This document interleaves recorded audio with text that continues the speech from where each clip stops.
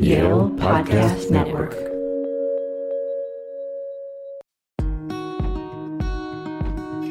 Hello, my name is Christy Stang, and I want to welcome you to the YDS Fireside Chat series, sponsored by the Spiritual Formation and Practice of Faith Committee. Since we cannot conduct these chats by the actual fireside in the common room this year, we are offering them as podcasts instead. These fireside chats invite faculty and students to share something of their faith stories with the YDS community. This spring, the committee is inviting folks from diverse faith traditions to chat. Listen now to hear Professor Jacqueline Vayntrub and MDiv student Weinbach share their stories about Jewish identity and practice, and their experience of being Jewish at a predominantly Christian divinity school. So, it's really great to be able to have this conversation with you. I just want to say that I think the fact that you and I are sort of, can I say this, like uniquely in exile together here? I'm feeling that too. You could say it. as Jews in a Christian identified divinity school. Jewesses, even. Jewesses. Women, yeah, like Jewish women, which is its own thing. Yes, and I will speak to that as well, because that plays such a huge role in why I'm even in this field in the first place.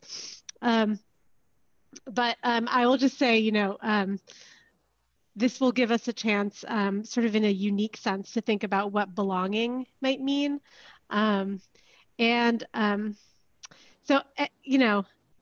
truth of it is, at least for me, and I wonder what you will have to say as well, but I think of myself perpetually in exile, not in like a literal sense, but sort of spiritually and communally, and perhaps even intellectually in my own chosen field, that I've always been in search of my home, and my identity has sort of been shaped through that searching. So the first prompt that we were given was for me to tell a little bit about biographical background and like, So before we just get to the prompt, I think it's so interesting that you're thinking about yourself in terms of exile and having this experience of exile. I feel like right now, the way I think about my place in my community is almost like inverted. Like I've always been on the inside and I want to stay on the inside, but I feel like I'm pushing boundaries towards the outside while trying to at the same time stay in. So I'm excited that we're exploring like liminal space together. Yeah, I mean, I think as you'll learn, I think I just inhabit so many different identities. My family history just inhabits so many different, like actual geographic locations, and different experiences of Jewishness. I myself made Aliyah, and then made Yerida, so as they might say. And there's a lot of sort of like family history that propelled me in like both directions. So okay, I'm so excited to hear. Yeah. So it's a very complex story, and I'm sorry to burden you with it. Oh, let's get into it. But that's like part of like Jewishness, right? Like burdening each other with our stories. This is my sorrow. This is my woe. Yes. And let's eat. Not to stereotype us not to put too fine a point on it. But okay, so I was born and raised in Palo Alto, Northern California, as let's say a conservative / Reform Jew. But already I would say that this description really demands an asterisk, because my family never considered themselves really part of the American Jewish, either conservative or Reform movements. The fact that we even belonged to a conservative synagogue and then a Reform synagogue, those sort of symbolize a set of compromises between my immigrant parents and their very radically different experiences and commitments as Jews. So I think one of the things that I wanted to know, sort of from my perspective, that it actually doesn't really make a lot of sense to me to frame this conversation in terms of faith, but rather in terms of peoplehood, community, and belonging. Because I've always understood my Jewishness in terms of commitments to community, commitments to family, to traditions, to practices, and to ways of moving through the world, and not in terms of faith or belief. Yeah, that strikes me as very Jewish, and I think also mirrors what I also have to share. So I'm so happy to shift the conversation towards commitment and experience and peoplehood. Yes. Well, and so like I think one of the important sort of distinctions there is, the distinction between sort of like an individual salvation narrative versus a kind of like peoplehood and history narrative. And so when you're talking about, Jewishness in terms of belonging and commitments and community and family and tradition, you can reframe the conversation in terms of history. So history actually plays this really central role in even sort of identity formation and what we might sort of translate culturally into, like, from what, the brief that we've been given to have this conversation of like spiritual formation, I think is more like, how do you see yourself fitting within, a Jewish community, globally, in time and space, in the different sort of worlds you inhabit, in your family, in traditions in your family. And so that's more of how I see it. Absolutely. Right? Yeah, I mean, more about your story, and then I'm gonna build on that. That's great. Okay, I'll tell my story. So as I said, I was raised in the conservative and Reformed Jewish communities in the Bay Area, in Palo Alto, which is a small but international and academically oriented Jewish community. This detail actually really is just like the smallest sliver of the story, because the other part of it has to do with that, big asterisk I mentioned. So my mother was brought up in a very traditional, very strongly identified, one might sort of say modern Orthodox Jewish community in Costa Rica. My mom's parents had fled pogroms in Poland. Sorry, my grandmother's parents had fled pogroms in Poland in the 1920s and moved to Central America. So while my grandmother had grown up in Costa Rica, my grandfather, so my mother's father, he was himself an immigrant to Costa Rica. He was born in British Mandatory Palestine. His own parents were among the initial waves of Eastern European immigrants to Palestine at the beginning of the 20th century. So they themselves fleeing pogroms, in the Pale of Settlement in the Russian Empire. And my grandfather grew up in Palestine to see the Jewish state born. He was in the Palmach, he fought in the 48 War, and then quickly grew sort of impatient with the limited opportunities, economic opportunities of the young Jewish state. So long story short, he joined his Jewish of Polish descent Costa Rican wife for an exilic, prosperous life in, the small, traditional, insular Jewish community in San Jose, Costa Rica. And my mom herself came to the United States in her 20s as an international college student. So that's my mom. My dad is a completely different story. So he grew up in the Soviet Union for most of his life in Tashkent, Uzbekistan. His parents had actually moved to Uzbekistan during the years of the state-sponsored forced starvations in the Ukraine in the 1930s. And then in the 1960s, the family received permission from the Soviet government to return to Odessa, which is where my family was from. And my father grew up without any practicing Jewish community to speak of, except for his family. Of course, as many know, Judaism was suppressed by the state. Jews who were suspected of practicing Judaism were regularly sent to die in forced labor camps in Siberia. And actually, my father's grandfather was one of those who died in the Gulag. So when my father was about to be drafted to the Soviet military, the whole family applied for an exit visa from the Soviet Union, ostensibly to exit as political refugees for the Jewish state. A previous wave of Jews had actually participated in hunger strikes in the Soviet Union, had risked labor camps themselves to make that opportunity possible for my father and his family. And that is the story actually of how my own husband's father had left the Soviet Union. But anyways, I digress. That's not really part of my own story. So there was a lot of international pressure that made these exit visa applications possible. And it was still pretty risky. So when you applied for an exit visa in the Soviet Union, that meant you would lose your job, your enrollment in college, your ability to receive any benefits from the state. You're losing your citizenship, basically. So that's how my father actually came here, seeking asylum in the United States.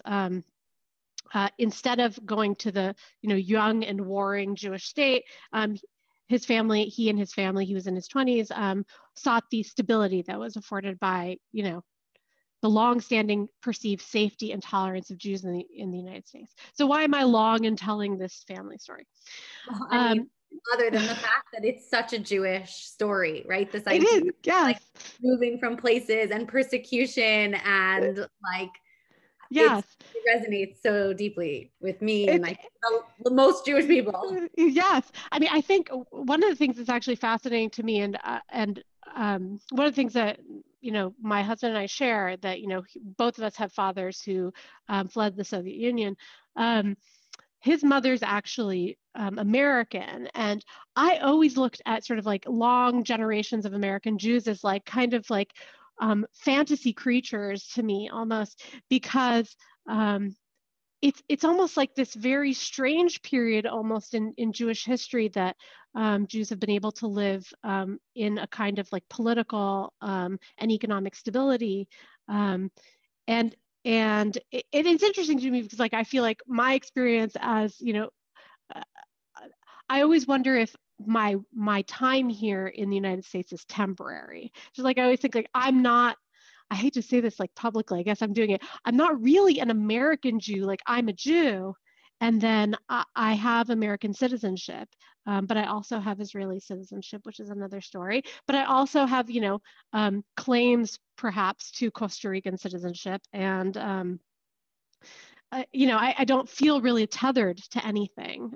That's sort of like my Jewish experience, like being untethered. It's so interesting to hear you say that, because I mean, my grandparents came here in kind of like the late 1800s, between then and the very beginning of the Second World War.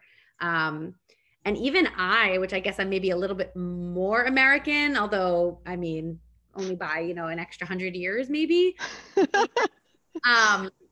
I've started to like have that same feeling in the last few years in a way that I'd never imagined, of like beginning to think like, okay, at what point do I and my family, like, at what point do we get up and leave and go somewhere else because anti-Semitism is happening again? And it's a really scary thought to begin to see patterns in history that really remind me of Germany in the early 1900s, mid 1900s, and like that feeling of being an American Jew, but like starting to question what that American piece means, has been a really scary experience for me in the last few years. And it just seems like we're maybe meeting at this point of this insider outsider.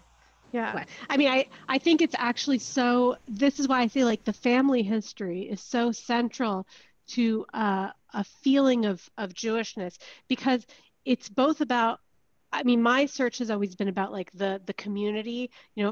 I'm always perpetually in search and not finding a place where I feel like I fit. And there's obviously a lot of really important reasons, right? Like, why did I tell this whole long story, right? Like you couldn't have two more contrasting Jewish experiences in terms of belonging. My mom, with her very strong Jewish identity, cultivated in her practicing community, which was insular and provincial, but safe, right?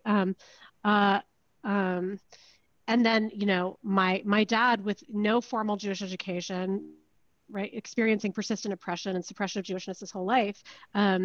Just to sort of like illustrate the point, my father's parents, my grandparents, illegally and secretly held their Jewish wedding ceremony in their living room with the blinds drawn and only the closest of family members present. So, I mean, that's not a million years ago, that's in recent memory.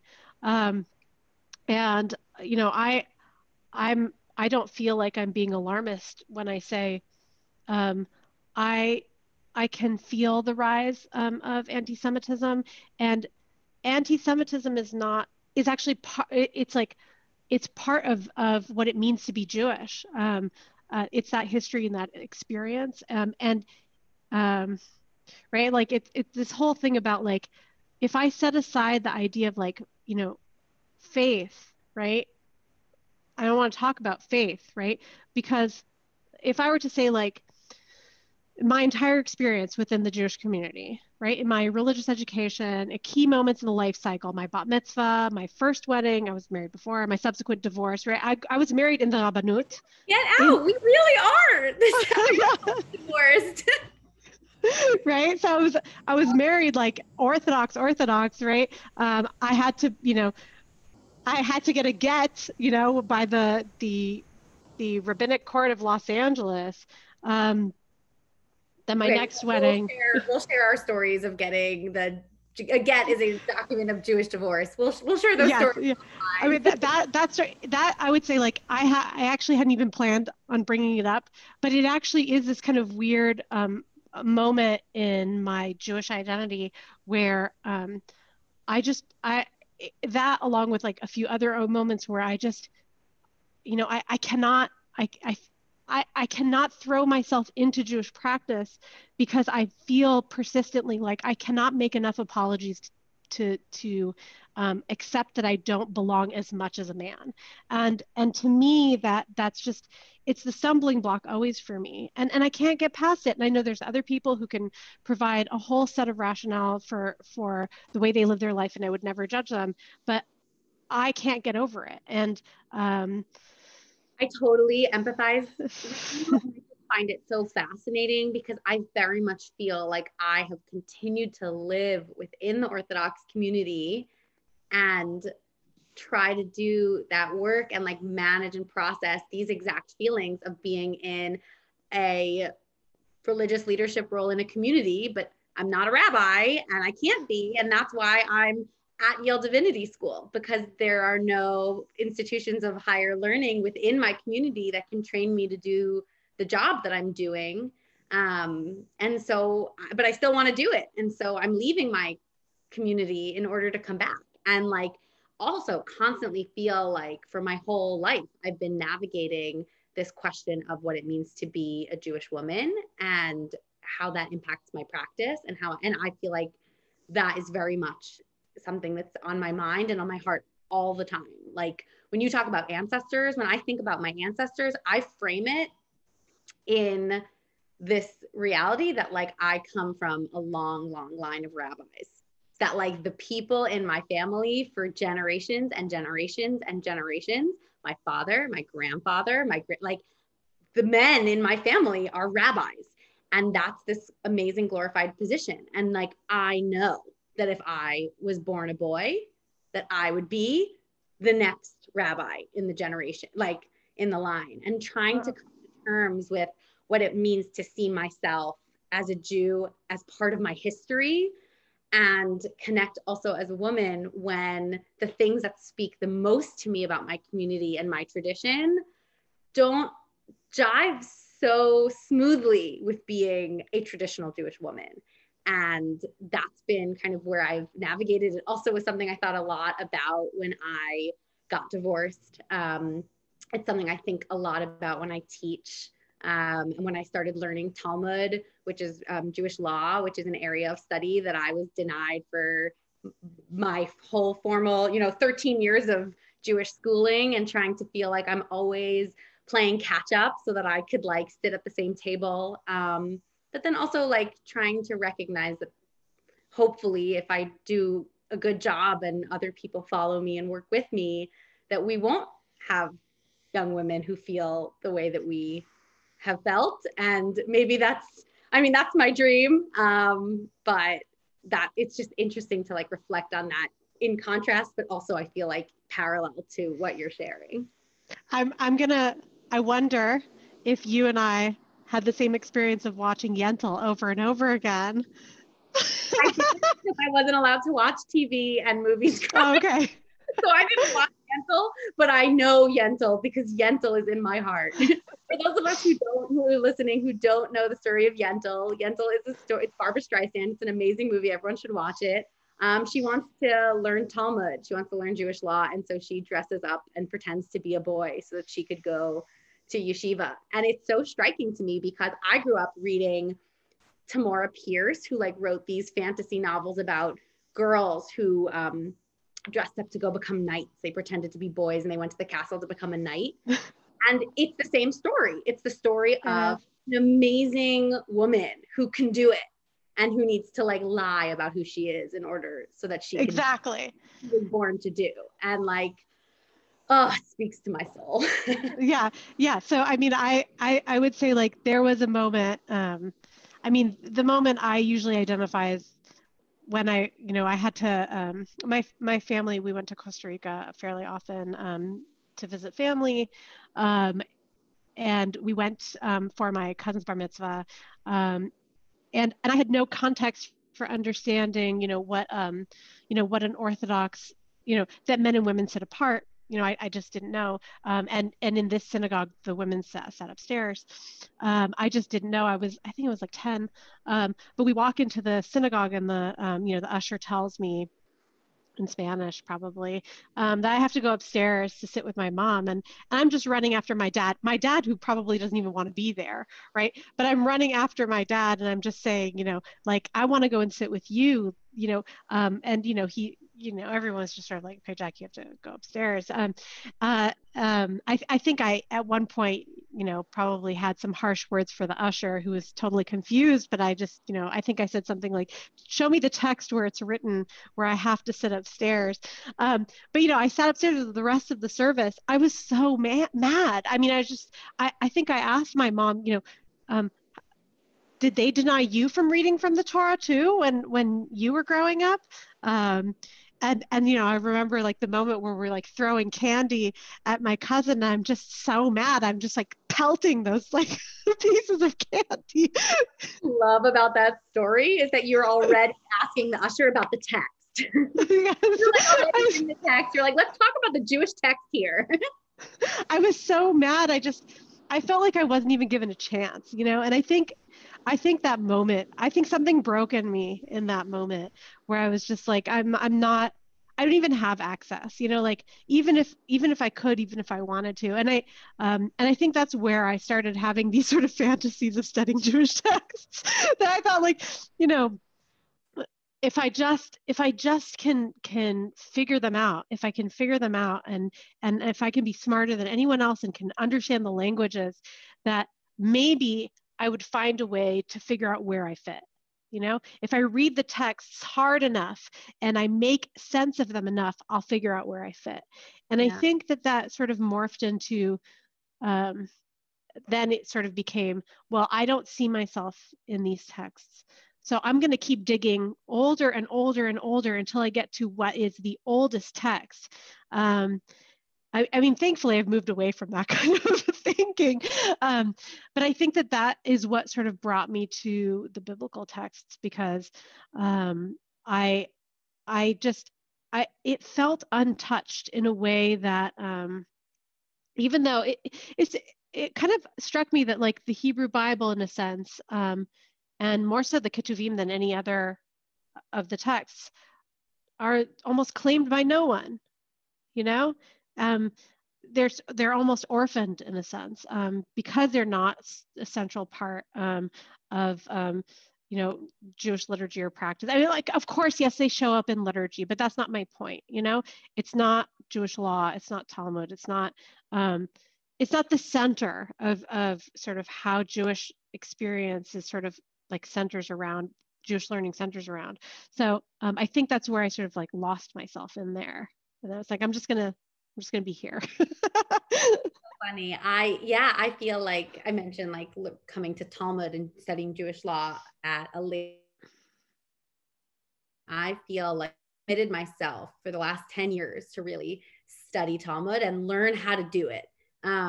And I wonder if I'll ever be able to get away from this like inferiority complex of like, I'm not pronouncing the words the same way the guys that grew up in yeshiva since forever, like the same way that they do it. And only very recently, and I'm so proud and excited about this experience, only recently has this like voice awakened in me where it's like, well, maybe this is a right way to do it also. And maybe there can be like, it is now time for there to be women Talmud scholars who can learn this text and dig through it to find themselves and to make it their own.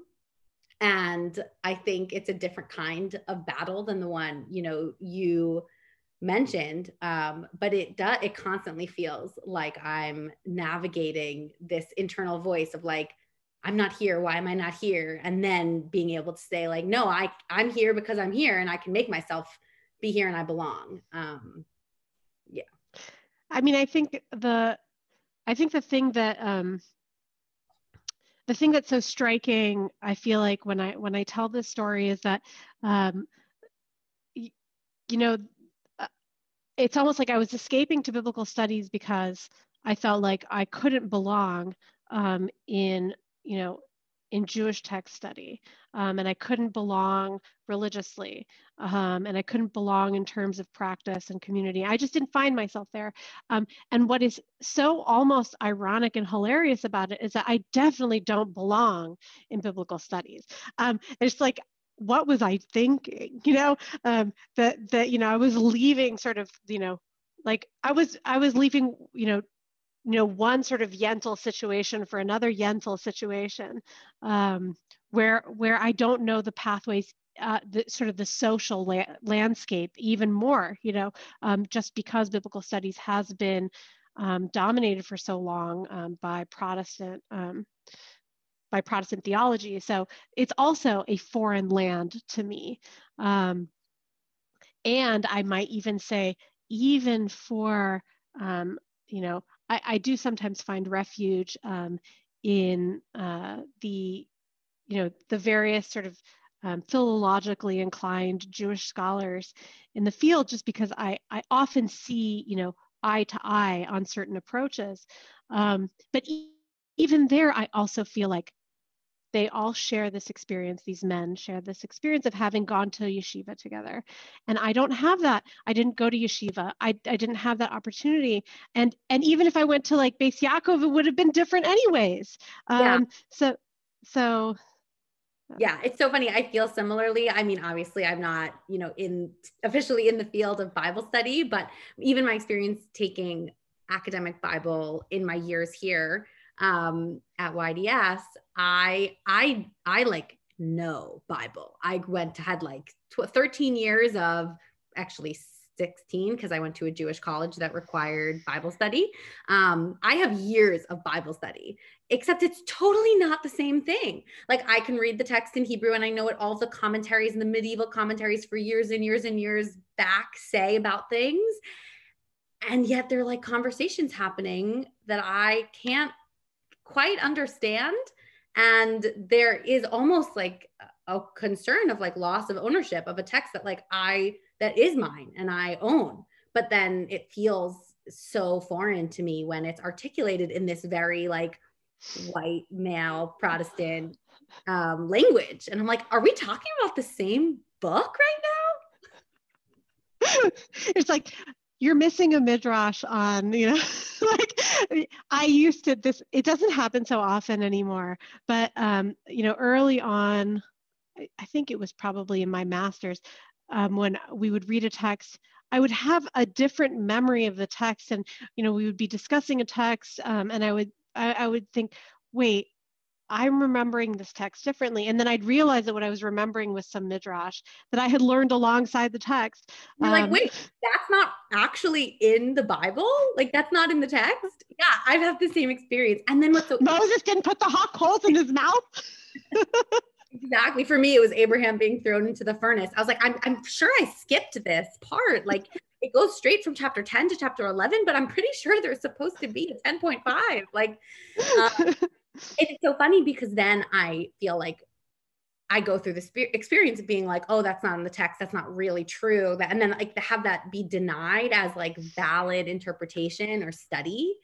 And then to fight back and say like, no, why isn't like rabbinic interpretation, like early rabbinic interpretation and midrash, like, why isn't that also a form of valid interpretation of reading and thinking about the nuance of the text. And it is mastery. The things, the textual details and themes that are talked about in the Midrash are the same themes that we're picking up on now as if we just discovered them. But like, like they had it back then.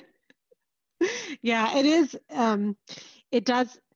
I think that for me, one of the things that keeps me feeling like I'm in exile perpetually is that I can't even sort of claim any sort of specific Jewish community as mine either.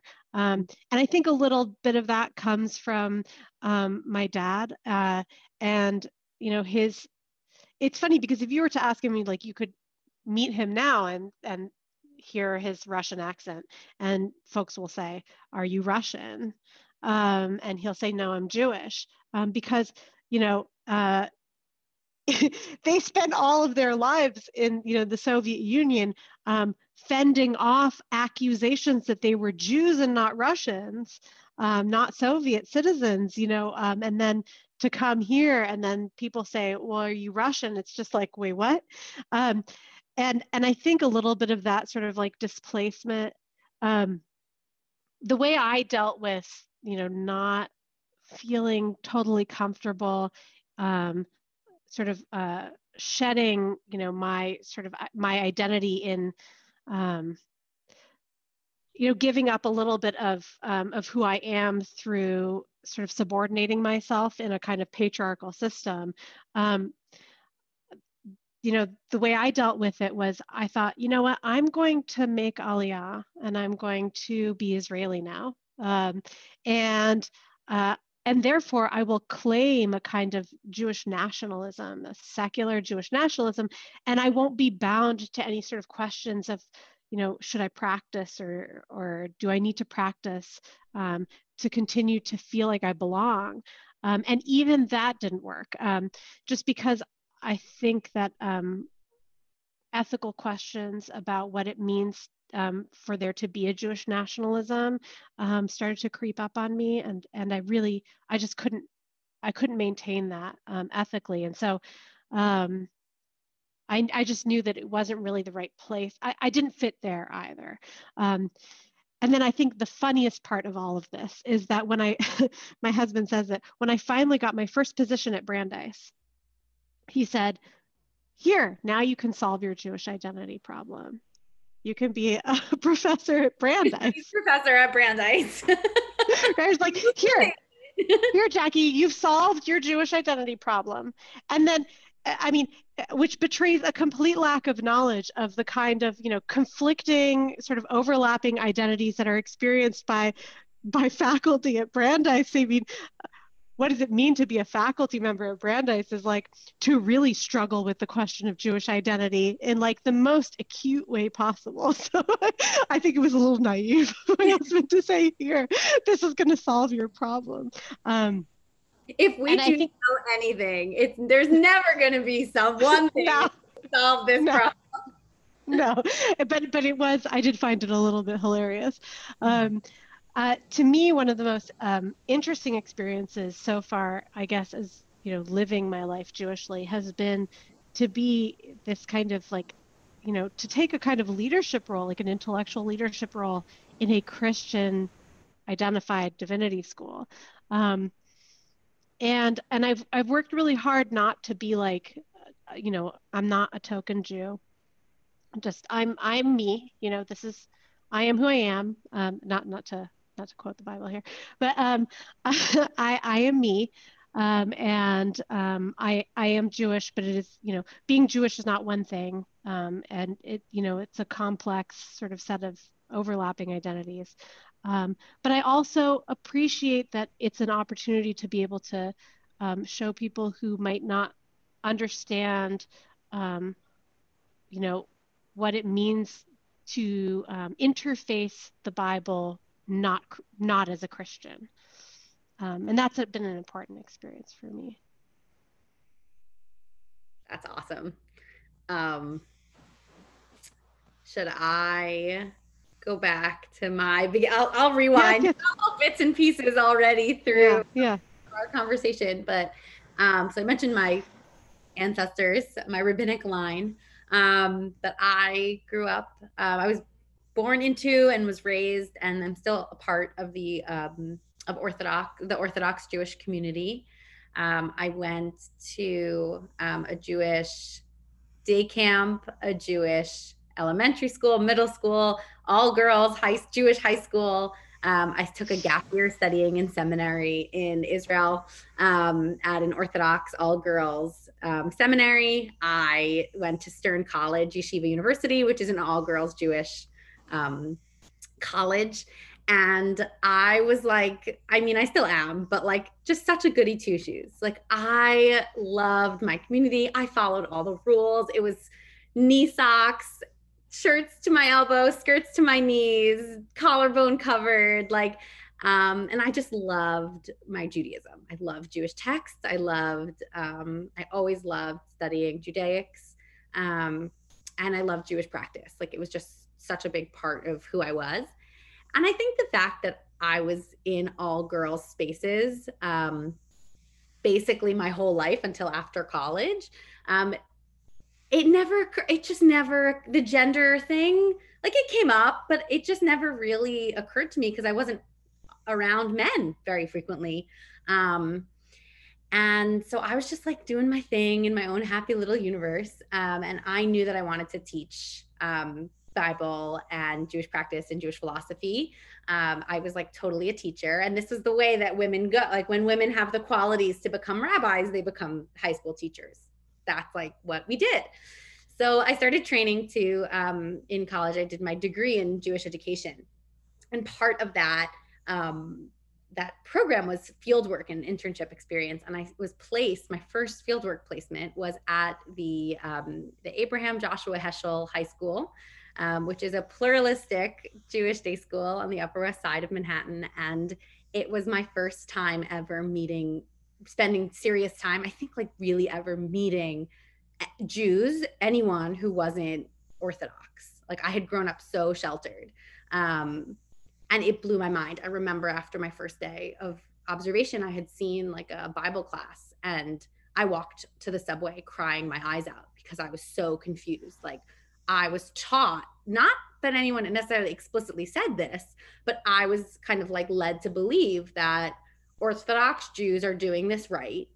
And people who are not Orthodox Jews are just either not trying hard enough and like don't care enough, or are just like radically misinformed. And like that just didn't jive with what I was seeing. And it blew my mind. And I ended up falling in love with the school.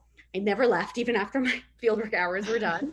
And they ended up hiring me and I taught there for 7 years. And that was a really transformative experience. Before I started, I would not call myself a feminist. I was asked to facilitate a prayer group, like the women's prayer group. And I was like, okay, but like, I'm not a feminist. Like, I don't think feminist is a dirty word. And then after my first year of being in these women's spaces and like thinking about myself differently, I'm like, of course I'm a feminist. What's wrong with this? And like, it totally broke me out of, even though I lived in the Orthodox community, I continue to affiliate Orthodox and my practice is Orthodox practice. I just was like, there's something not right here. And I started teaching in congregational settings, just teaching adult education classes. And then they invited me back and I would go for the weekend for Shabbat and I would give a speech. And then I started going every weekend. And so then I was there and I was their community educator and I was going every weekend and I was giving a sermon and I was teaching a class and I was like facilitating a prayer service. And I was like, I'm pretty sure I just gave the job description of a rabbi. Like, yeah. Why am I not a rabbi? And the answer was because I didn't go to rabbinical school, but there was no rabbinical school for me to go to. And so I found myself in this like feminine space that is brand new in my community that really has come about in the last few years. Are you talking about is this Maharat? Well, so in the last few years, like literally when I was in college, the first Maharat was ordained. A Maharat is from a school who ordained women as Orthodox communal leaders, some of whom take the title rabbi. And this created a huge split in my community, in the modern Orthodox community, of people who were accepting of this kind of title giving and people who weren't. And I had grown up on the side of the tracks, I guess you could say, that was firmly opposed.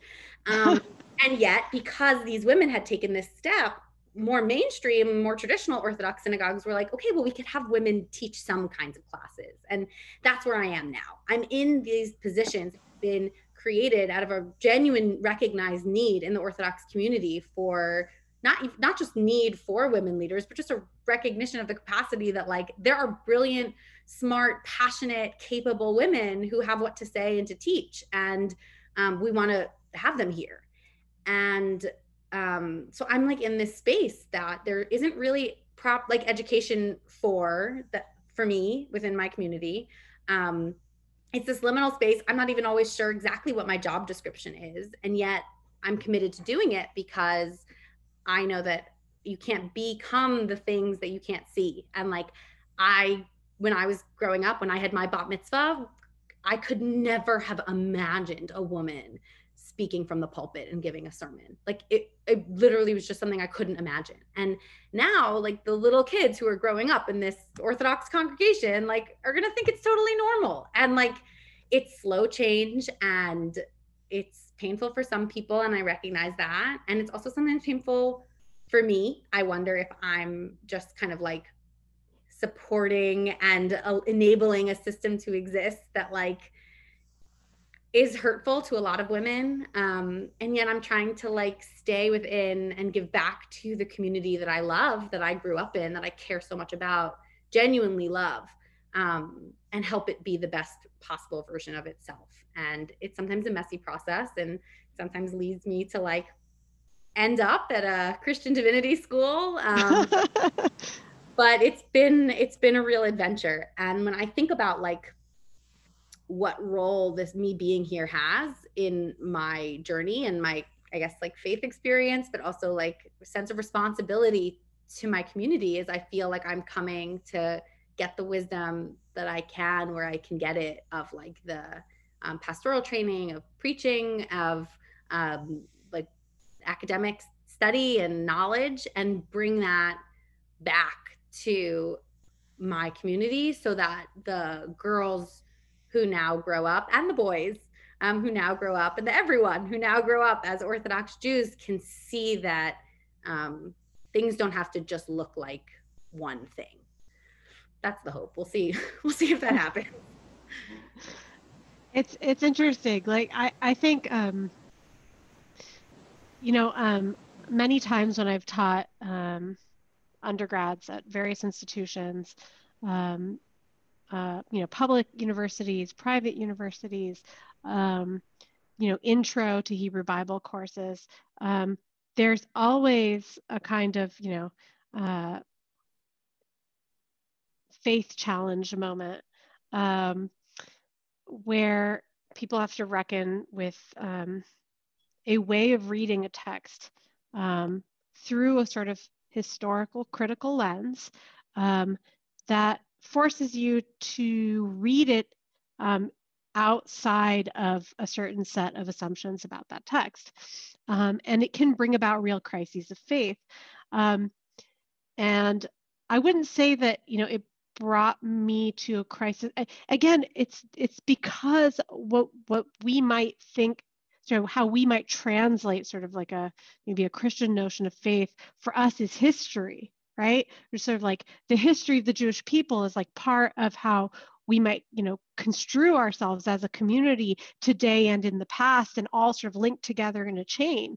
And so when you start asking those kinds of questions about Sinai, and you ask questions about, the historicity of the texts, it can bring you to a place that leads you to think, I can't keep practicing. And I think that one of the things that I've always thought is how you practice as a Jew, for me, has very little to do with what I understand about the texts. And was it? I actually once played this video of James Kugel for an intro course where what does he say? Uh, I don't believe in the Torah, I believe in God, which to me is still that's I think that's a very helpful way of thinking about these things. But I think that again, the reason I'm not practicing, I'm not doing all these practices is I think because I don't feel like I belong in a community. I think that practice is actually very much tied to how you feel connected with others, at least Jewishly, because all of these things are done together. You cannot have Shabbat alone. You cannot have a Seder alone. You cannot have a minyan alone. You cannot do these things alone. I'm okay where I am right now. I'm okay with it. But I do know, and I've recognized since having a son, that I'm pressed more and more back into the community. So my sort of exile from the Jewish community may be coming to an end because I feel an obligation to bring him back in, to bring him into it. We had a bris. For me, it's really funny because my husband probably thinks that I'm nuts about these things, but when it comes to major life cycle moments or major moments that I sort of situate as very sort of central to my identity as a Jew, I always lean towards more Orthodox practices, even though I would I'm not keeping kosher, I'm not keeping Shabbat, because those things I think are not part of the practices I've outlined for myself. So I'm definitely one of those buffet style Jews. I'm so intrigued by this framing, and I think it's so helpful of thinking about the role of community in keeping Jewish practice. And I think this is something that the rabbis totally understood, and when they crafted rabbinic Judaism, I think they made laws and regulated things in such a way that, Judaism has to take place within a community. And then to hear you also mention family. And I think that's a very lived experience of people that when they have children, that brings them kind of more, makes them more traditional or do more kinds of practices. And it's just so interesting because I feel like I've been on both sides of that coin of recognizing that in kind of an observant Jewish setting, the emphasis is on community and on family. It idealizes a certain kind of family, which is being married and having kids. And then for me, the experience of feeling so connected to the Orthodox community in my case, but then having a family life that doesn't fit in kind of this picture of what it means to be Jewish, right? Divorce is not something, it's not really chill anywhere, but it's definitely not, super chill in the community that I came from. And then having that experience of loneliness, and people who aren't in families feel very disconnected often from their Judaism and Jewish experience and Jewish practice. And I just find that a very, maybe, I don't know, I can't speak to other religions so well, but a very uniquely Jewish thing, because it really pulls to kind of not, it's not about my personal faith experience. That's not the way most Jews I know talk about their Jewishness. It is about this history, family, community element. Yeah, I wanted to talk a little bit about, it's interesting that you've also had an Orthodox divorce. One of the things that will always stick with me, well, I also found sort of, I remember it was not a pleasant experience by any stretch of the imagination. It's almost like a wedding in reverse, right? Where it's megureshet, you're you're times that you are a divorced woman. Yeah. But it's also you are banished,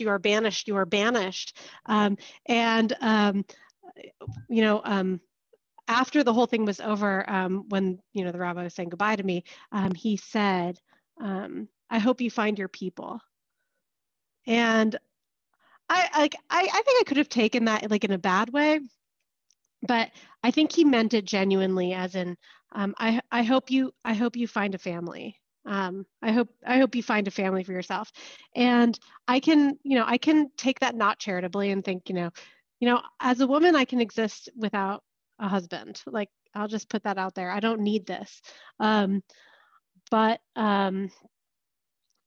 again, it's just sort of hardwired that what it means to exist Jewishly is to exist within a family. And I hope you find your people.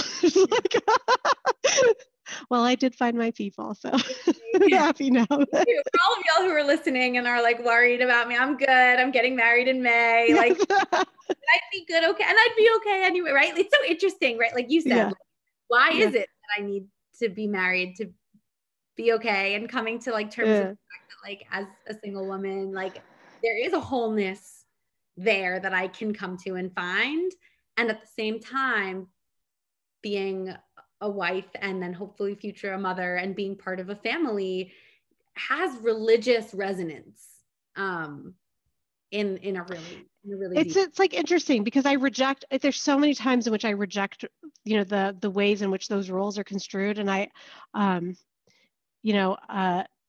think a family is what you make. You make your own family, and however you make that, I think it's wonderful, and everyone should do what is most meaningful for them, and gives them the most, joy and, sense of wholeness. So I have no sort of, ideas of like, what is the correct way to have a family? Like, absolutely not. And in fact, I think that you can read the texts and see that too, that you can read the biblical texts. I love these sort of this is another reason why I love doing this, because there are so many counter readings that you can do, because the ancient world was just as complex as our world was, it perhaps in different ways, but the variety of human experience is there too. It's just not, in any case. Amen. Yeah. It's funny because we did not speak about faith at all, really, but I think that only to counter what our experiences were to like say, but yeah. Or it's like, I think that one of the things that I had put a sort of bookmark to make sure that I say is that, every single moment in the life cycle within the Jewish community for me, right? My bat mitzvah, my first wedding, my divorce, my next wedding, my son's bris, I never had occasion to profess or examine my faith, right? I always felt like faith was really treated as ancillary to specific practices and to performances of community inclusion, right? That I don't know if this is the case for you. Like, it would be interesting for me to hear if, within, a more observant world, if faith is treated as central. But my sense is no. It's not. It's fascinating. I think it was like, it was often used as like a throwaway example, like that you should have emunah, right? Faith, that's like the Hebrew word for faith, like you should have faith. But like, I guess I didn't quite understand really what that meant. And it just struck me once I started teaching at a pluralistic school that was named after one of the greatest Jewish theologians of the last kind of like century, that like, I never talked about God, like ever. Like, nobody in my community really like talked about God, and like, what is God and what does it mean to have a relationship with God, and what is like, never. People talked all the time. You would say like, oh, how are you? You'd say like, oh, Baruch Hashem, right? Like, praise God, like I'm good. Like, it was a throwaway, and it was assumed. It was never talked about. And for me, it was, I mean, I think some people just have the God gene and some people just don't. I just like, I've always had, it's not even something I consciously engage with regularly, because it's not really actively a part of the way most Orthodox Jews live their life. But like, I believe in God, and I know that I feel and know that God has been with me, and have, as of late, started thinking about like theology and Jewish theology and what are those implications. But lots of people don't. They really it's don't. also, it's just, I feel like it's not socialized. It's just not part of, and I think one of the points that I would like to make is that, as a scholar, right, of the Hebrew Bible and of, biblical literature, the fact that it's not been central and it's not something that I think about, it also is, differently structuring the kinds of questions I ask, because I'm not going to ask those kinds of questions because I'm less hung up, or I'm less interested, or I'm always interested in people. How are people living their life? And it's so fascinating to hear you say that, because we did talk about, how did we not talk about God? We learned the Bible. God's in the Bible everywhere. But I think it was a pretty unidimensional, very Maimonidean picture of God. So like very transcendent, very non-physical, and it was very vague. And then like, I remember when that changed for me, because I was on some panel at some point after I had already started teaching at Heschel, and my thought about these things got a little bit more nuanced. I was at a panel, and somebody asked, like, if you could speak to any character from the Torah, like, who would you want to talk to? And all the people on the panel before me said, like Moses, or like, oh, I want to talk to like, Rebecca. And I'm like, I want to talk to God. And I literally gasped, because the question is, who in the Bible would you want to talk to? And God's not a character in the Bible. Like, that's like, I would have never thought to say that. And yet when I relook at the Bible from like a different, maybe more theologically minded, like more God aware perspective, like God is absolutely an active actor, like character participant in the stories, and doesn't always act the same, and doesn't always act at all. And there's so much richness there that's been uncovered for me by actually thinking about God in a serious way, that just was not present in my education or upbringing. And I understand why. I totally understand why, right? Like you mentioned how like the experience of students learning Bible from these other kinds of perspectives, particularly source critical, has led to real crises of faith. Like when you're raised to believe in a very particular thing, and your whole religious experience and practice is founded on assumptions like God and, authorship of the Torah and authority of text, like, and once you start questioning that, like things can really risk falling apart. And you have a real Spinoza moment, Spinoza was, oh my God, I remember the first time I learned about who Spinoza was. I remember exactly where I was, and I was like, what is this? And it's been really interesting to go on these intellectual journeys, and always want to come home, right? Like I always want to come home to my Orthodox community and family and feel part of it. And I really, really do. And also once you learn these things, I mean, that's literally the definition of woke, right? You've woken up. You can't like close your eyes to these. And it applies to like so many areas. It applies to the way that I experience my Jewish identity. You mentioned like the very, very beginning, like identity and race and what it means to be American, like these things, and God and theology, like these things have become so much more nuanced for me. And it does sometimes feel like I'm not in exile, but my body's in the right place and my heart's in the right place. But sometimes my mind is thinking that don't really fit whatever else is happening around me. Which is, things interesting. I'm just so curious. What is the response of your community to the fact that you are studying at a Christian divinity school?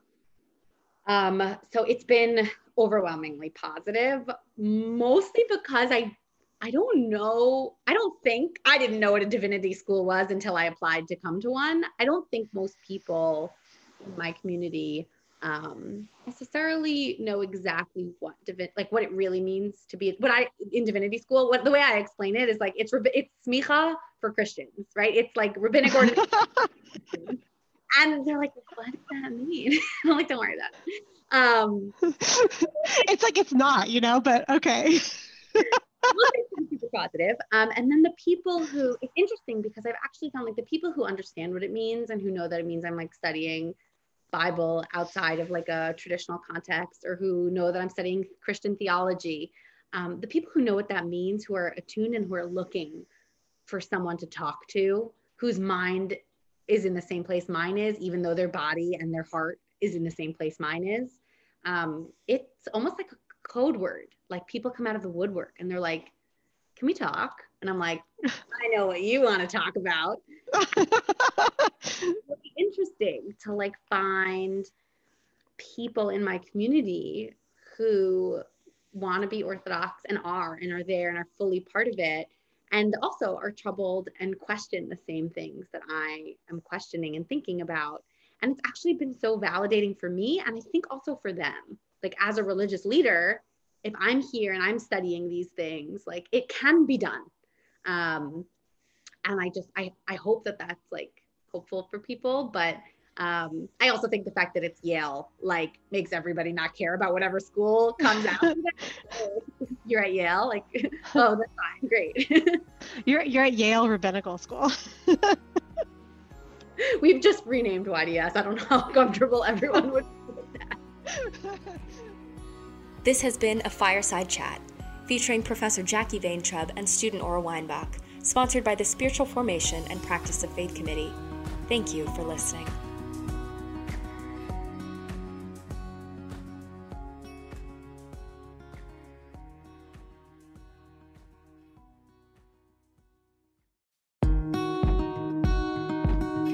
Hello, my name is Christy Stang, and I want to welcome you to the YDS Fireside Chat series, sponsored by the Spiritual Formation and Practice of Faith Committee.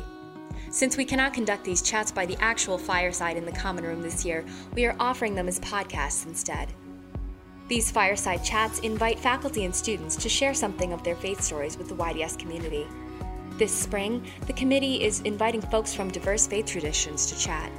Listen now to hear Professor Jacqueline Vayntrub and MDiv student Ora Weinbach share their stories about Jewish identity and practice, and their experience of being Jewish at a predominantly Christian divinity school. So, it's really great to be able to have this conversation with you. I just want to say that I think the fact that you and I are sort of, can I say this, like uniquely in exile together here? I'm feeling that too. You could say it. as Jews in a Christian identified divinity school. Jewesses, even. Jewesses. Yeah, like Jewish women, which is its own thing. Yes, and I will speak to that as well, because that plays such a huge role in why I'm even in this field in the first place.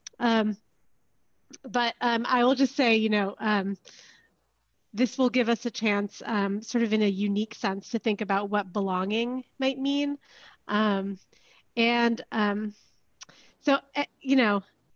truth of it is, at least for me, and I wonder what you will have to say as well, but I think of myself perpetually in exile, not in like a literal sense, but sort of spiritually and communally, and perhaps even intellectually in my own chosen field, that I've always been in search of my home, and my identity has sort of been shaped through that searching. So the first prompt that we were given was for me to tell a little bit about biographical background and like, oh, yeah. So before we just get to the prompt, I think it's so interesting. You're thinking about yourself in terms of exile and having this experience of exile. I feel like right now, the way I think about my place in my community is almost like is inverted. Like I've always been on the inside and I want to stay on the inside, but I feel like I'm pushing boundaries towards the outside while trying to at the same time stay in. So I'm excited that we're exploring like liminal space together. Yeah, I mean, I think as you'll learn, I think I just inhabit so many different identities, my family history, just inhabits so many different, like actual geographic locations, and different experiences of Jewishness. I myself made Aliyah, and then made Yerida, so as they might say. And there's a lot of sort of like family history that propelled me in like both directions. So okay, I'm so excited to hear. Yeah. So it's a very complex story, and I'm sorry to burden you with it. Oh, let's get into it. But that's like part of like Jewishness, right? Like burdening each other with our stories. This is my sorrow. This is my woe. Yes. And let's eat. Not to stereotype us not to put too fine a point on it. But okay, so I was born and raised in Palo Alto, Northern California, as let's say a conservative / reform Jew. But already I would say that this description really demands an asterisk, because my family never considered themselves really part of the American Jewish either conservative or reform movements. The fact that we even belonged to a conservative synagogue and then a reform synagogue, those sort of symbolize a set of compromises between my immigrant parents and their very radically different experiences and commitments as Jews. So I think one of the things that I wanted to know sort of from my perspective, that it actually doesn't really make a lot of sense to me to frame this conversation in terms of faith, but rather in terms of peoplehood, community, and belonging. Because I've always understood my Jewishness in terms of commitments to community, commitments to family, to traditions, to practices, and to ways of moving through the world, and not in terms of faith or belief. Yeah, that strikes me as very Jewish, and I think also mirrors what I also have to share. So I'm so happy to shift the conversation towards commitment and experience and peoplehood. Yes. Well, and so like I think one of the important sort of distinctions there is, the distinction between sort of like an individual salvation narrative versus a kind of like peoplehood and history narrative. And so when you're talking about, Jewishness in terms of belonging and commitments and community and family, and tradition, you can reframe the conversation in terms of history. So history actually plays this really central role in even sort of identity formation and what we might sort of translate culturally into, like, from what, the brief that we've been given to have this conversation of like spiritual formation, I think is more like, how do you see yourself fitting within, a Jewish community, globally, in time and space, in the different sort of worlds you inhabit, in your family, in traditions in your family. And so that's more of how I see it. Absolutely. Right? Yeah, I mean, more about your story, and then I'm gonna build on that. That's great. Okay, I'll tell my story. So, as I said, I was raised in the conservative and reform Jewish communities in the Bay Area in Palo Alto, which is a small but international and academically oriented Jewish community. This detail actually really is just like the smallest sliver of the story, because the other part of it has to do with that, big asterisk I mentioned. So my mother was brought up in a very traditional, very strongly identified, one might sort of say modern Orthodox Jewish community in Costa Rica. My mom's parents had fled pogroms in Poland. Sorry, my grandmother's parents had fled pogroms in Poland in the 1920s and moved to Central America. So while my grandmother had grown up in Costa Rica, my grandfather, so my mother's father, he was himself an immigrant to Costa Rica. He was born in British Mandatory Palestine. His own parents were among the initial waves of Eastern European immigrants to Palestine at the beginning of the 20th century. So they themselves fleeing pogroms, in the Pale of Settlement in the Russian Empire. And my grandfather grew up in Palestine to see the Jewish state born. He was in the Palmach, he fought in the 48 War, and then quickly grew sort of impatient with the limited opportunities, economic opportunities of the young Jewish state. So long story short, he joined his Jewish of Polish descent Costa Rican wife for an exilic, prosperous life in, the small, traditional, insular Jewish community in San Jose, Costa Rica. And my mom herself came to the United States in her 20s as an international college student. So that's my mom. My dad is a completely different story. So he grew up in the Soviet Union for most of his life in Tashkent, Uzbekistan. His parents had actually moved to Uzbekistan during the years of the state-sponsored forced starvations in the Ukraine in the 1930s. And then in the 1960s, the family received permission from the Soviet government to return to Odessa, which is where my family was from. And my father grew up without any practicing Jewish community to speak of, except for his family. Of course, as many know, Judaism was suppressed by the state. Jews who were suspected of practicing Judaism were regularly sent to die in forced labor camps in Siberia. And actually, my father's grandfather was one of those who died in the Gulag. So when my father was about to be drafted to the Soviet military, the whole family applied for an exit visa from the Soviet Union, ostensibly to exit as political refugees for the Jewish state. A previous wave of Jews had actually participated in hunger strikes in the Soviet Union, had risked labor camps themselves to make that opportunity possible for my father and his family. And that is the story actually of how my own husband's father had left the Soviet Union. But anyways, I digress. That's not really part of my own story. So there was a lot of international pressure that made these exit visa applications possible. And it was still pretty risky. So when you applied for an exit visa in the Soviet Union, that meant you would lose your job, your enrollment in college, your ability to receive any benefits from the state. You're losing your citizenship, basically. So that's how my father actually came here, seeking asylum in the United States. Instead of going to the young and warring Jewish state, he and his family, he was in his 20s, sought the stability that was afforded by the longstanding perceived safety and tolerance of Jews in the United States. So why am I long in telling this family story? Well, I mean, other than the fact that it's such a Jewish story, right? This idea it is, yes. Like moving from places and persecution and like, yes, it resonates so deeply with me and like the most Jewish people. Yes, I mean, I think one of the things that's actually fascinating to me, and one of the things that my husband and I share, that both of us have fathers who fled the Soviet Union.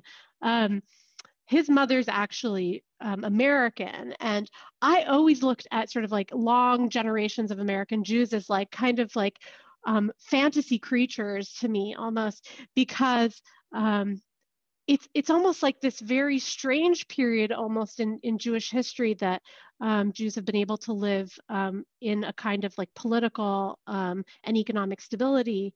And it is interesting to me because like I feel like my experience as I always wonder if my time here in the United States is temporary. Just like I always think like I hate to say this like publicly, I guess I'm doing it. I'm not really an American Jew. Like I'm a Jew, and then I have American citizenship, but I also have Israeli citizenship, which is another story. But I also have, claims perhaps to Costa Rican citizenship, and I don't feel really tethered to anything. That's sort of like my Jewish experience, like being untethered. It's so interesting to hear you say that, because I mean, my grandparents came here in kind of like the late 1800s, between then and the very beginning of the Second World War. And even which I guess I'm maybe a little bit more American, although I mean, only by, an extra 100 years, maybe. I've started to like have that same feeling in the last few years in a way that I'd never imagined, of like beginning to think like, okay, at what point do I and my family, like, at what point do we get up and leave and go somewhere else because anti-Semitism is happening again? And it's a really scary thought to begin to see patterns in history that really remind me of Germany in the early 1900s, mid 1900s, and like that feeling of being an American Jew, but like starting to question what that American piece means, has been a really scary experience for me in the last few years. And it just seems like we're maybe meeting at this point of this insider outsider. Yeah. I mean, I think it's actually this is why I feel like the family history is so central to a feeling of Jewishness, because it's both about, I mean, my search has always been about like the community. I'm always perpetually in search and not finding a place where I feel like I fit. And there's obviously a lot of really important reasons, right? Like, why did I tell this whole long story, right? Like you couldn't have two more contrasting Jewish experiences in terms of belonging. My mom with her very strong Jewish identity cultivated in, her practicing community, which was insular and provincial, but safe, right? And then, my dad with no formal Jewish education, right, experiencing persistent oppression and suppression of Jewishness his whole life. Just to sort of like illustrate the point, my father's parents, my grandparents, illegally and secretly held their Jewish wedding ceremony in their living room with the blinds drawn and only the closest of family members present. So, I mean, that's not a million years ago, that's in recent memory. And, I don't feel like I'm being alarmist when I say, I can feel the rise of anti-Semitism, and anti-Semitism is actually it's part of what it means to be Jewish. It's that history and that experience. Right? Like it's this whole thing about like, if I set aside the idea of like, faith, right? I don't want to talk about faith, right? Because if I were to say like my entire experience within the Jewish community, right? In my religious education, at key moments in the life cycle, my bat mitzvah, my first wedding, I was married before, my subsequent divorce, right? I was married in the Rabbanut. Get out, we really are. Divorced. Right. So I was married like Orthodox, right? I had to get a get, by the rabbinic court of Los Angeles. Then my next wedding. We'll share our stories of getting a get is a document of Jewish divorce. We'll share those stories. Yeah. I mean that I would say like I actually hadn't even planned on bringing it up, but it actually is this kind of weird moment in my Jewish identity where that along with like a few other moments where I just, I cannot throw myself into Jewish practice because I feel persistently like I cannot make enough apologies to accept that I don't belong as much as a man. And to me, that's just, it's the stumbling block always for me. And I can't get past it. And I know there's other people who can provide a whole set of rationale for the way they live their life, and I would never judge them, but I can't get over it. And I totally empathize. I find it so fascinating because I very much feel like I have continued to live within the Orthodox community and try to do that work and like manage and process these exact feelings of being in a religious leadership role in a community, but I'm not a rabbi and I can't be. And that's why I'm at Yale Divinity School, because there are no institutions of higher learning within my community that can train me to do the job that I'm doing. And so, but I still want to do it. And so I'm leaving my community in order to come back. And like, also constantly feel like for my whole life, I've been navigating this question of what it means to be a Jewish woman and how that impacts my practice and I feel like that is very much something that's on my mind and on my heart all the time. Like when you talk about ancestors, when I think about my ancestors, I frame it in this reality that like I come from a long, long line of rabbis. that like the people in my family for generations and generations and generations, my father, my grandfather, like the men in my family are rabbis.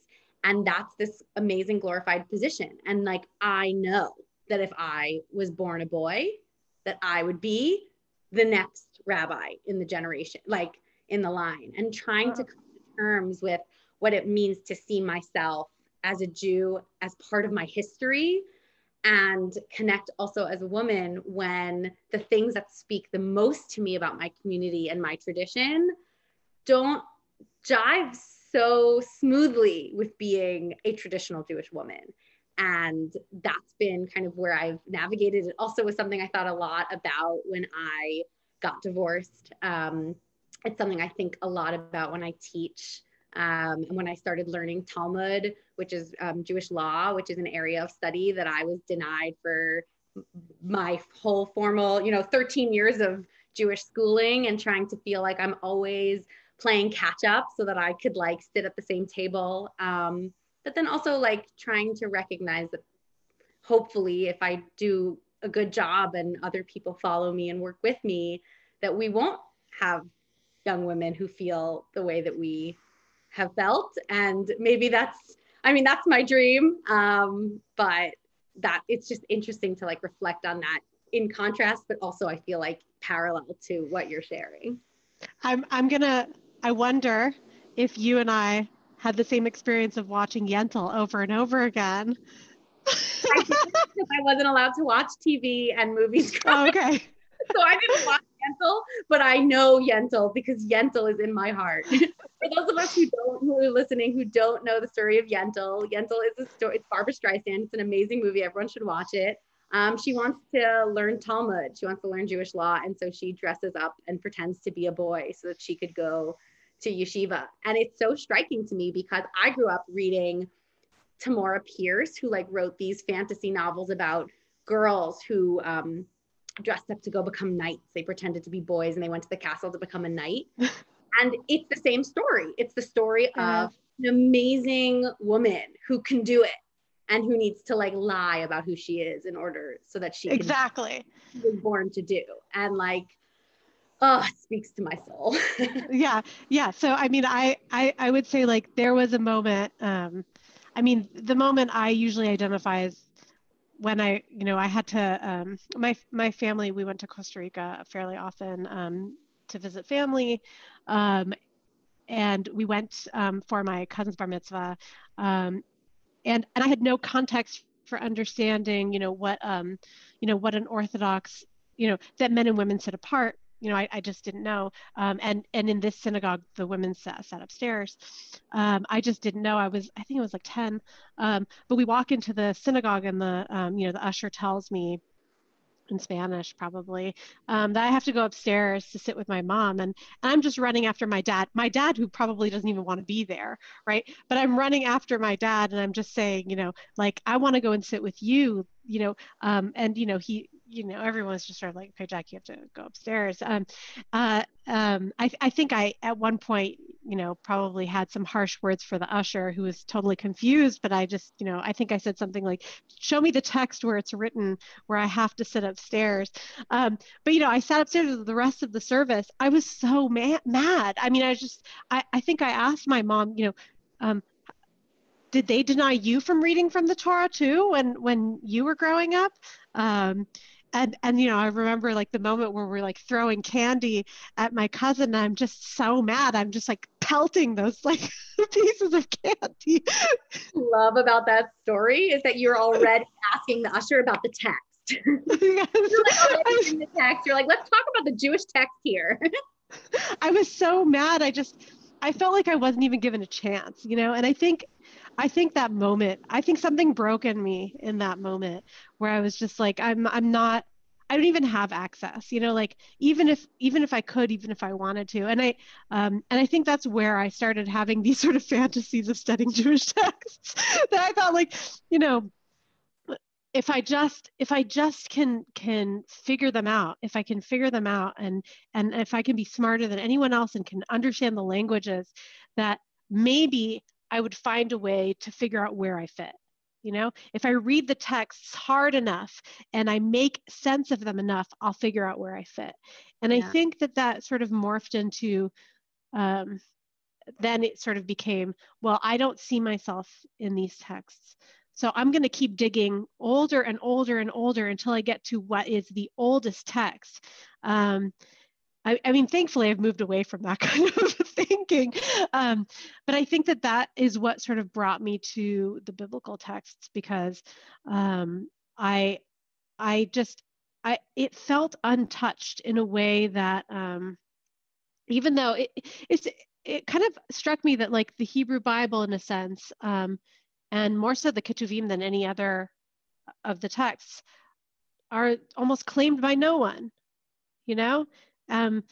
They're almost orphaned in a sense, because they're not a central part of Jewish liturgy or practice. I mean, like, of course, yes, they show up in liturgy, but that's not my point. You know, it's not Jewish law, it's not Talmud, it's not the center of sort of how Jewish experience is sort of like centers around, Jewish learning centers around. So I think that's where I sort of like lost myself in there. And I was like, I'm just gonna be here. Funny. I feel like I mentioned, like, coming to Talmud and studying Jewish law at a late. I feel like I committed myself for the last 10 years to really study Talmud and learn how to do it. And I wonder if I'll ever be able to get away from this, like, inferiority complex of, like, I'm not pronouncing the words the same way the guys that grew up in yeshiva since forever, like the same way that they do it. And only very recently, and I'm so proud and excited about this experience, only recently has this, like, voice awakened in me where it's like, well, maybe this is a right way to do it also. And maybe there can be, like, it is now time for there to be women Talmud scholars who can learn this text and dig through it to find themselves, and to make it their own. And I think it's a different kind of battle than the one, you mentioned. But it constantly feels like I'm navigating this internal voice of, like, I'm not here. Why am I not here? And then being able to say, like, no, I'm here because I'm here and I can make myself be here and I belong. Yeah. I mean, I think the thing that's so striking, I feel like, when I tell this story, is that, it's almost like I was escaping to biblical studies because I felt like I couldn't belong in Jewish text study, and I couldn't belong religiously, and I couldn't belong in terms of practice and community. I just didn't find myself there. And what is so almost ironic and hilarious about it is that I definitely don't belong in biblical studies. It's like, what was I thinking? That I was leaving sort of, like, I was leaving, one sort of Yentl situation for another Yentl situation, where I don't know the pathways, the sort of the social landscape even more, just because biblical studies has been dominated for so long by Protestant theology. So it's also a foreign land to me. And I might even say, even for, I do sometimes find refuge in the various sort of philologically inclined Jewish scholars in the field, just because I often see, eye to eye on certain approaches. But even there, I also feel like they all share this experience. These men share this experience of having gone to yeshiva together. And I don't have that. I didn't go to yeshiva. I didn't have that opportunity. And even if I went to, like, Beis Yaakov, it would have been different anyways. So. Yeah, it's so funny. I feel similarly. I mean, obviously I'm not, officially in the field of Bible study, but even my experience taking academic Bible in my years here, at YDS, I like know Bible. I had like 13 years of actually 16 because I went to a Jewish college that required Bible study. I have years of Bible study, except it's totally not the same thing. Like I can read the text in Hebrew and I know what all the commentaries and the medieval commentaries for years and years and years back say about things. And yet there are like conversations happening that I can't quite understand.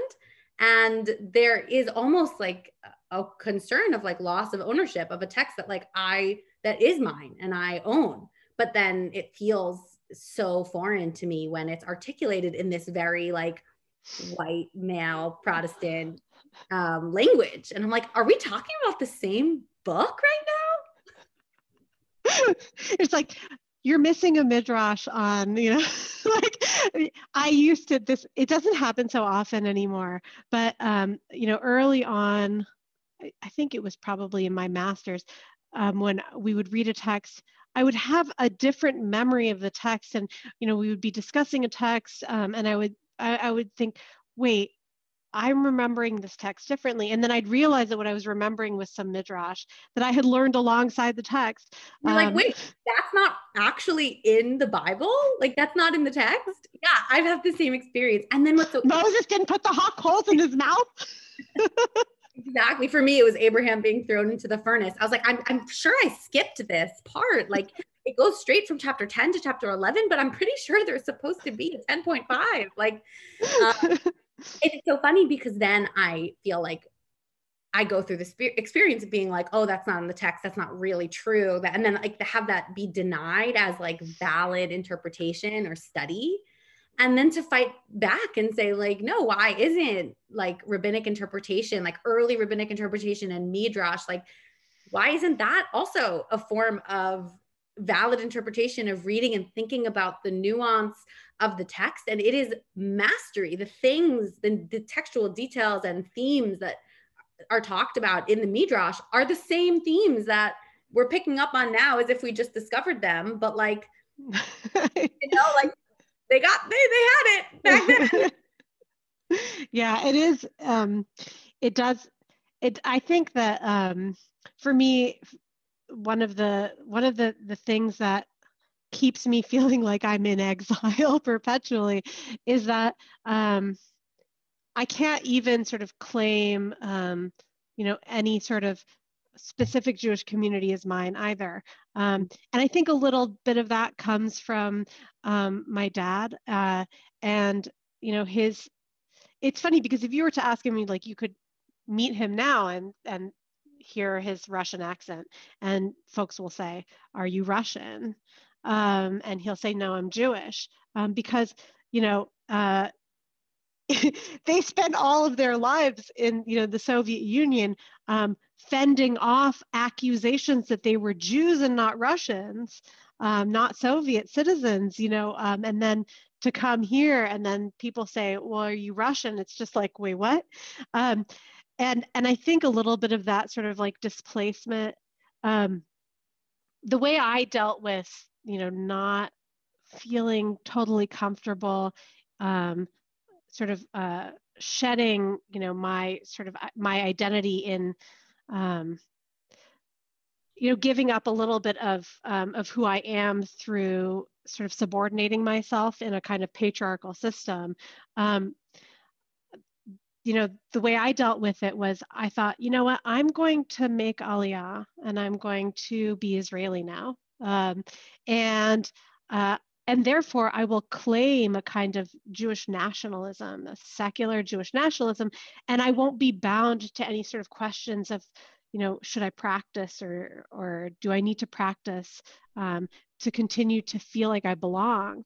And even that didn't work, just because I think that ethical questions about what it means for there to be a Jewish nationalism started to creep up on me, and I just couldn't maintain that ethically, and so I just knew that it wasn't really the right place. I didn't fit there either. And then I think the funniest part of all of this is that when my husband says that when I finally got my first position at Brandeis, he said, "Here, now you can solve your Jewish identity problem." You can be a professor at Brandeis. Professor at Brandeis. Right? It's like, here, Jackie, you've solved your Jewish identity problem. And then, I mean, which betrays a complete lack of knowledge of the kind of, conflicting, sort of overlapping identities that are experienced by faculty at Brandeis. I mean, what does it mean to be a faculty member at Brandeis is like to really struggle with the question of Jewish identity in like the most acute way possible. So I think it was a little naive for my husband to say, here, this is going to solve your problem. If we do know anything, there's never going to be some one thing to solve this problem. No, but it was, I did find it a little bit hilarious. To me, one of the most interesting experiences so far, I guess, as living my life Jewishly, has been to be this kind of like, to take a kind of leadership role, like an intellectual leadership role in a Christian identified divinity school. And I've worked really hard not to be like, I'm not a token Jew. I'm me. I am who I am. Not to quote the Bible here, but I am me, and I am Jewish. But it is, being Jewish is not one thing, and it's a complex sort of set of overlapping identities. But I also appreciate that it's an opportunity to be able to show people who might not understand,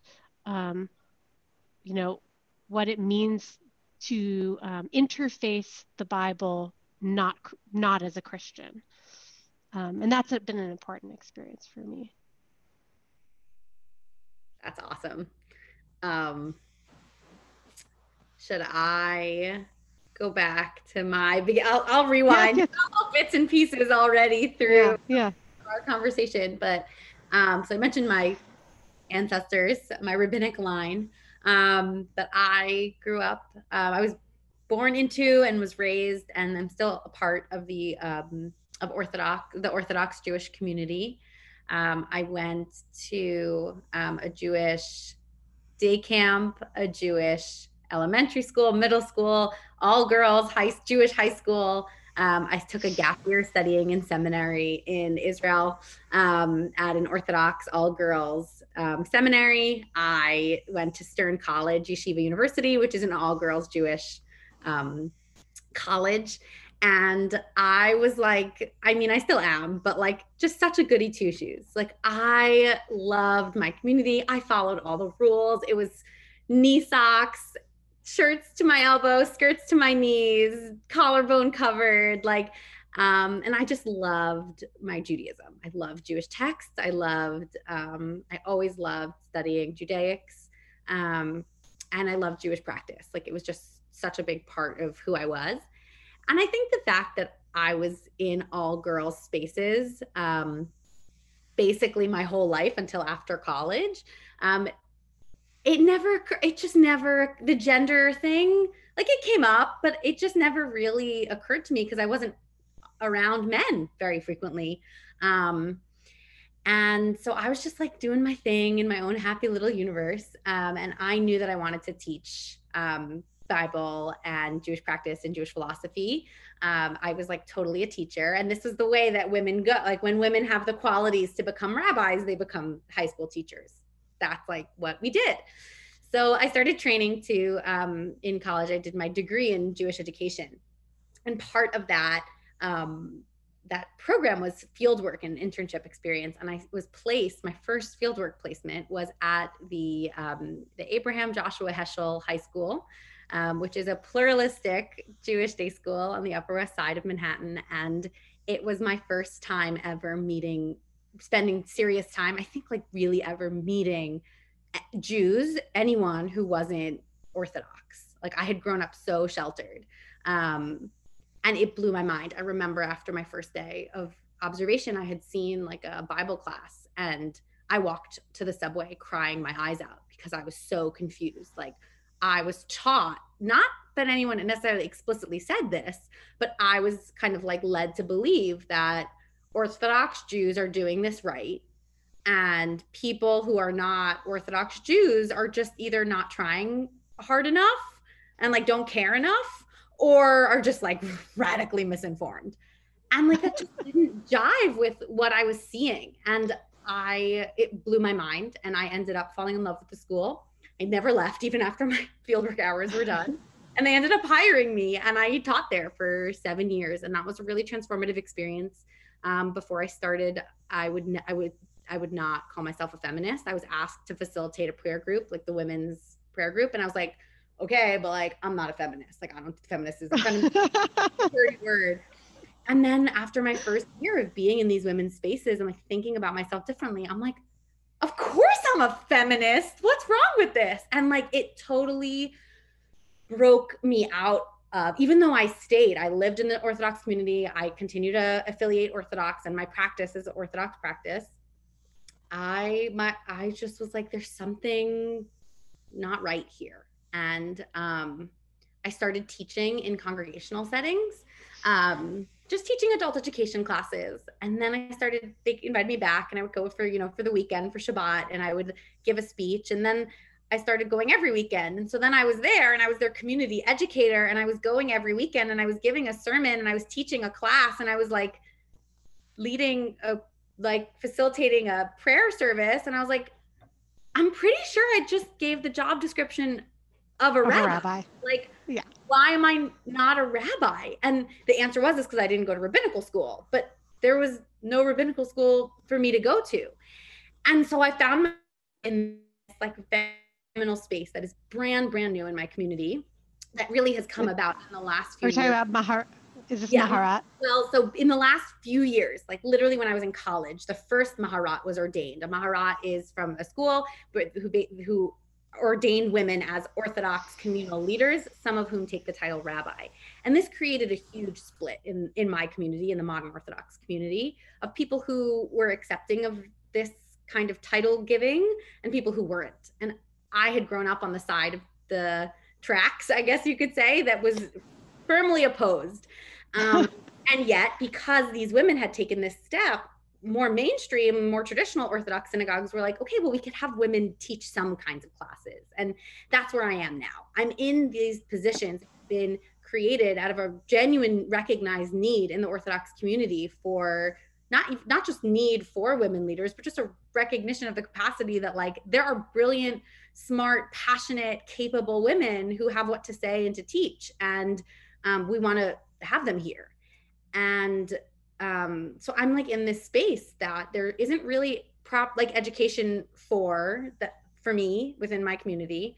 It's this liminal space. I'm not even always sure exactly what my job description is. And yet I'm committed to doing it because I know that you can't become the things that you can't see. And like when I was growing up, when I had my bat mitzvah, I could never have imagined a woman speaking from the pulpit and giving a sermon. Like it literally was just something I couldn't imagine. And now like the little kids who are growing up in this Orthodox congregation, like are going to think it's totally normal. And like, it's slow change and it's painful for some people. And I recognize that. And it's also sometimes painful for me. I wonder if I'm just kind of like supporting and enabling a system to exist that like is hurtful to a lot of women. And yet I'm trying to like stay within and give back to the community that I love, that I grew up in, that I care so much about, genuinely love, and help it be the best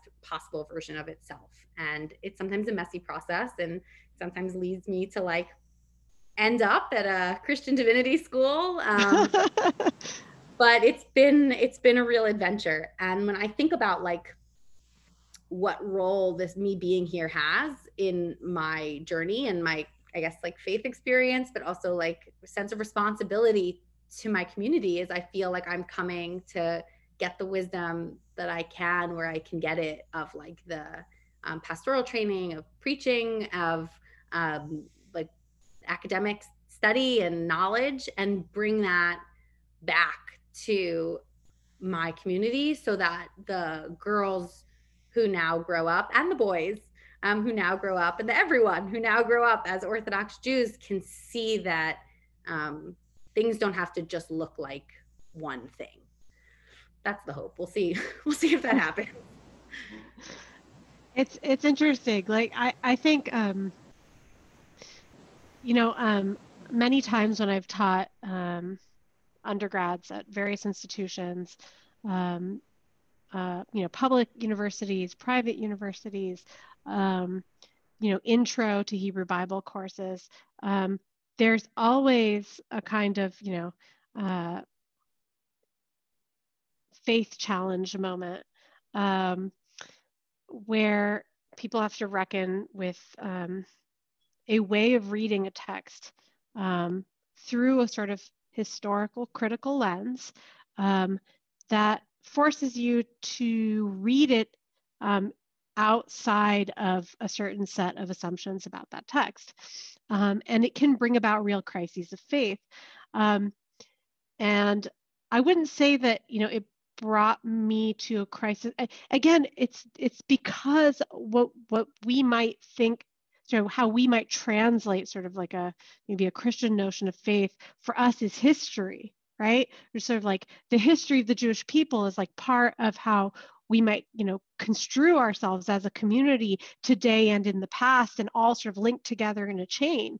And so when you start asking those kinds of questions about Sinai, and you ask questions about, the historicity of the texts, it can bring you to a place that leads you to think, I can't keep practicing. And I think that one of the things that I've always thought is how you practice as a Jew, for me, has very little to do with what I understand about the texts. And was it? I actually once played this video of James Kugel for an intro course where what does he say? I don't believe in the Torah, I believe in God. Which to me is still that's I think that's a very helpful way of thinking about these things. But I think that, again, the reason I'm not practicing, I'm not doing all these practices is I think because I don't feel like I belong in a community. I think that practice is actually very much tied to how you feel connected with others, at least Jewishly, because all of these things are done together. You cannot have Shabbat alone. You cannot have a Seder alone. You cannot have a minyan alone. You cannot do these things alone. And I'm okay where I am right now. I'm okay with it. But I do know, and I've recognized since having a son, that I'm pressed more and more back into the community. So my sort of exile from the Jewish community may be coming to an end because I feel an obligation to bring him back in, to bring him into it. We had a bris. For me, it's really funny because my husband probably thinks that I'm nuts about these things, but when it comes to major life cycle moments or major moments that I sort of situate as very sort of central to my identity as a Jew, I always lean towards more Orthodox practices, even though I was like, I'm not keeping kosher, I'm not keeping Shabbat, because those things I think are not part of the practices I've outlined for myself. So I'm definitely one of those like buffet style Jews. So I'm so intrigued by this framing, and I think it's so helpful of thinking about the role of community in keeping Jewish practice. And I think this is something that like the rabbis totally understood. And when they crafted rabbinic Judaism, I think they made laws and regulated things in such a way that, yeah, Judaism has to take place within a community. And then to hear you also mention family. And I think that's a very lived experience of people that when they have children, that brings them kind of like more, makes them more traditional or do more kinds of practices.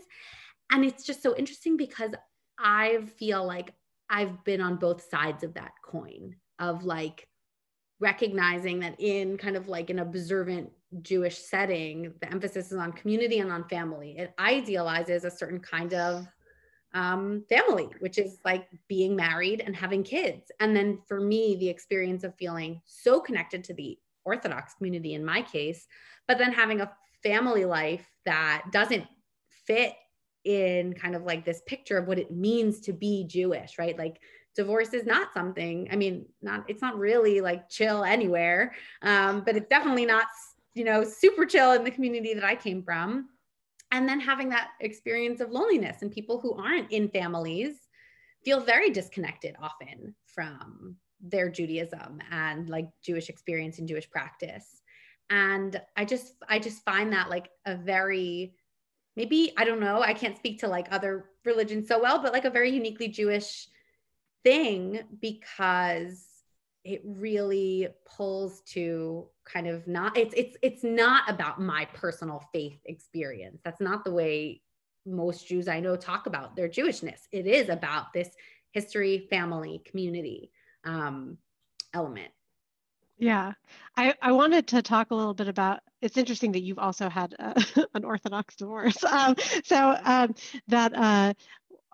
One of the things that will always stick with me, well, I also found sort of, I remember it was not a pleasant experience by any stretch of the imagination.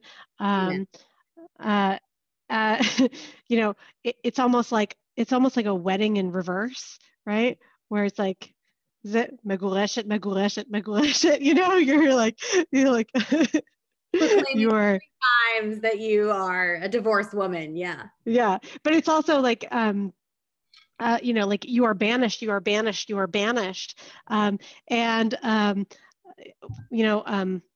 After the whole thing was over, when, the rabbi was saying goodbye to me, he said, I hope you find your people.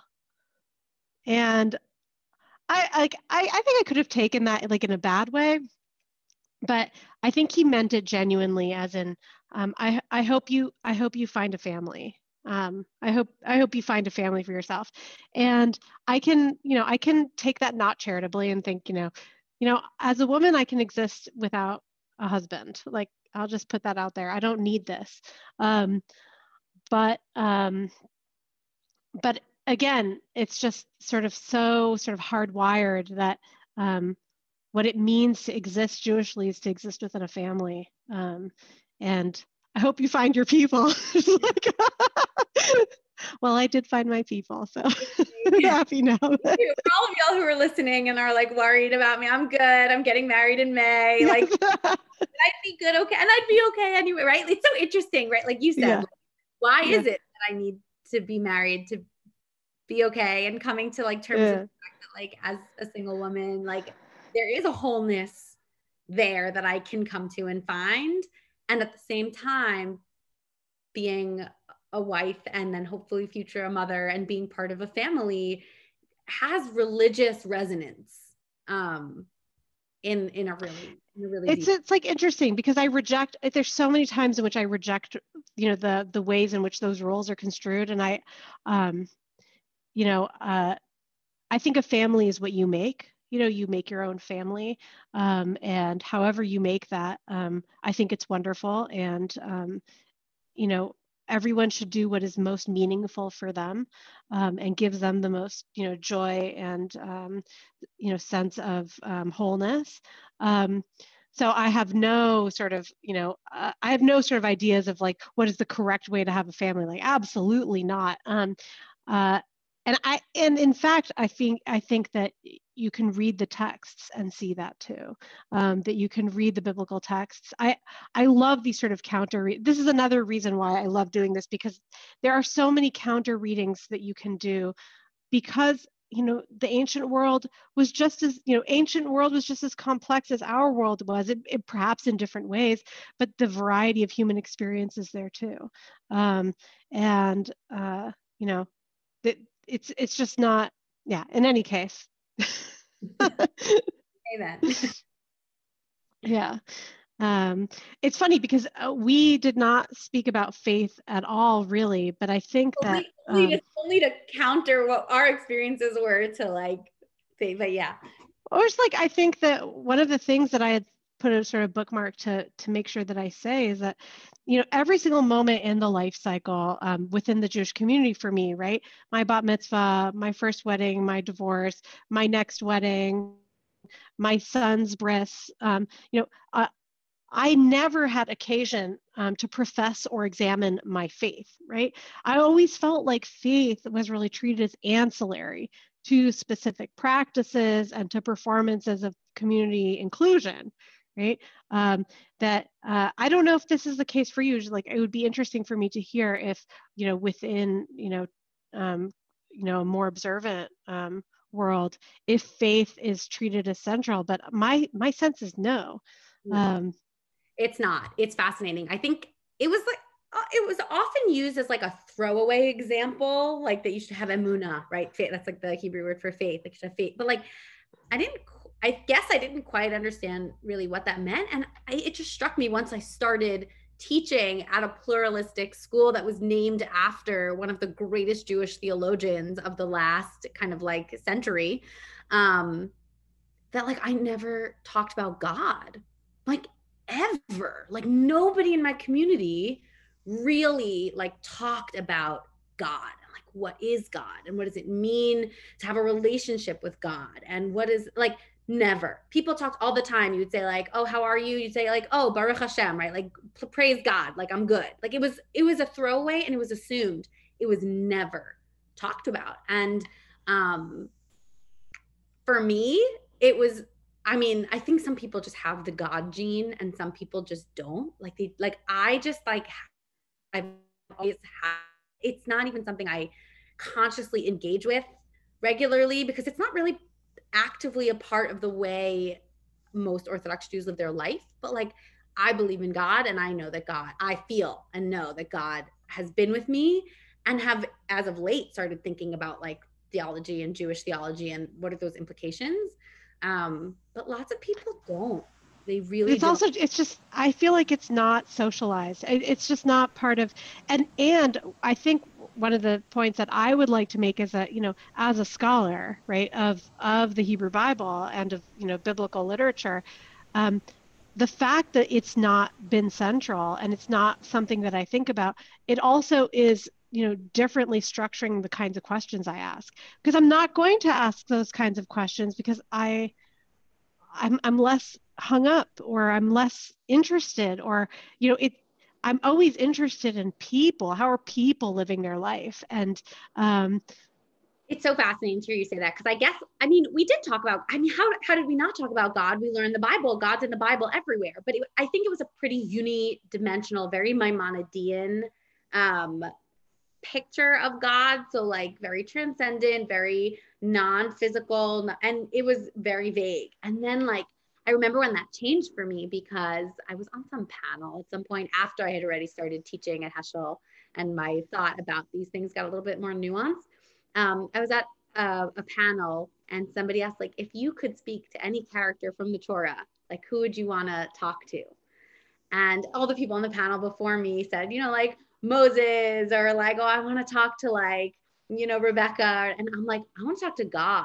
And I literally gasped, because the question is, who in the Bible would you want to talk to? And God's not a character in the Bible. Like that's like that, I would have never thought to say that. And yet when I relook at the Bible from like a different, maybe more theologically minded, like more God aware perspective, like God is absolutely an active actor, like character participant in the stories, and doesn't always act the same and doesn't always act at all. And there's so much richness there that's been uncovered for me by actually thinking about God in a serious way, that just was not present in my education or upbringing. And I understand why. I totally understand why, right? Like you mentioned how like the experience of students learning Bible from these other kinds of perspectives, particularly source critical, has led to real crises of faith. Like when you're raised to believe in a very particular thing and your whole religious experience and practice is founded on assumptions like God and, authorship of the Torah and authority of text, like And once you start questioning that, like things can really risk falling apart. And yeah, you have a real Spinoza moment, you know? Spinoza was, oh my God, I remember the first time I learned about who Spinoza was. I remember exactly where I was. And I was like, what is this? And it's been really interesting to go on these intellectual journeys and always want to come home, right? Like I always want to come home to my Orthodox community and family and feel part of it. And I really, really do. And also once you learn these things, I mean, that's literally the definition of woke, right? You've woken up. You can't like close your eyes to these. And it applies to like so many areas. It applies to the way that I experience my Jewish identity. You mentioned like the very, very beginning, like identity and race and what it means to be American, like these things and God and theology, like these things have become so much more nuanced for me. And it does sometimes feel like I'm not in exile, but my body's in the right place and my heart's in the right place. But sometimes my mind is thinking that don't really fit whatever else is happening around me. Which is, things interesting. I'm just so curious. What is the response of your community to the fact that you are studying at a Christian divinity school? So it's been overwhelmingly positive, mostly because I didn't know what a divinity school was until I applied to come to one. I don't think most people in my community necessarily know exactly what it really means to be in divinity school. The way I explain it is like it's smicha for Christians, right? It's like rabbinic ordination. And they're like, what does that mean? I'm like, don't worry about it. It's like, it's not, but okay. Super positive. And then the people who, it's interesting because I've actually found like the people who understand what it means and who know that it means I'm like studying Bible outside of like a traditional context, or who know that I'm studying Christian theology. The people who know what that means, who are attuned and who are looking for someone to talk to, whose mind is in the same place mine is, even though their body and their heart is in the same place mine is. It's almost like a code word. Like people come out of the woodwork and they're like, can we talk? And I'm like, I know what you want to talk about. It's really interesting to like find people in my community who want to be Orthodox and are there and are fully part of it. And also are troubled and question the same things that I am questioning and thinking about. And it's actually been so validating for me. And I think also for them, like as a religious leader, if I'm here and I'm studying these things, like it can be done. And I hope that that's like hopeful for people. But I also think the fact that it's Yale, like makes everybody not care about whatever school comes out. You're at Yale, like, oh, that's fine, great. You're at Yale Rabbinical School. We've just renamed YDS. I don't know how comfortable everyone would be with that. This has been a Fireside Chat, featuring Professor Jackie Vayntrub and student Ora Weinbach, sponsored by the Spiritual Formation and Practice of Faith Committee. Thank you for listening.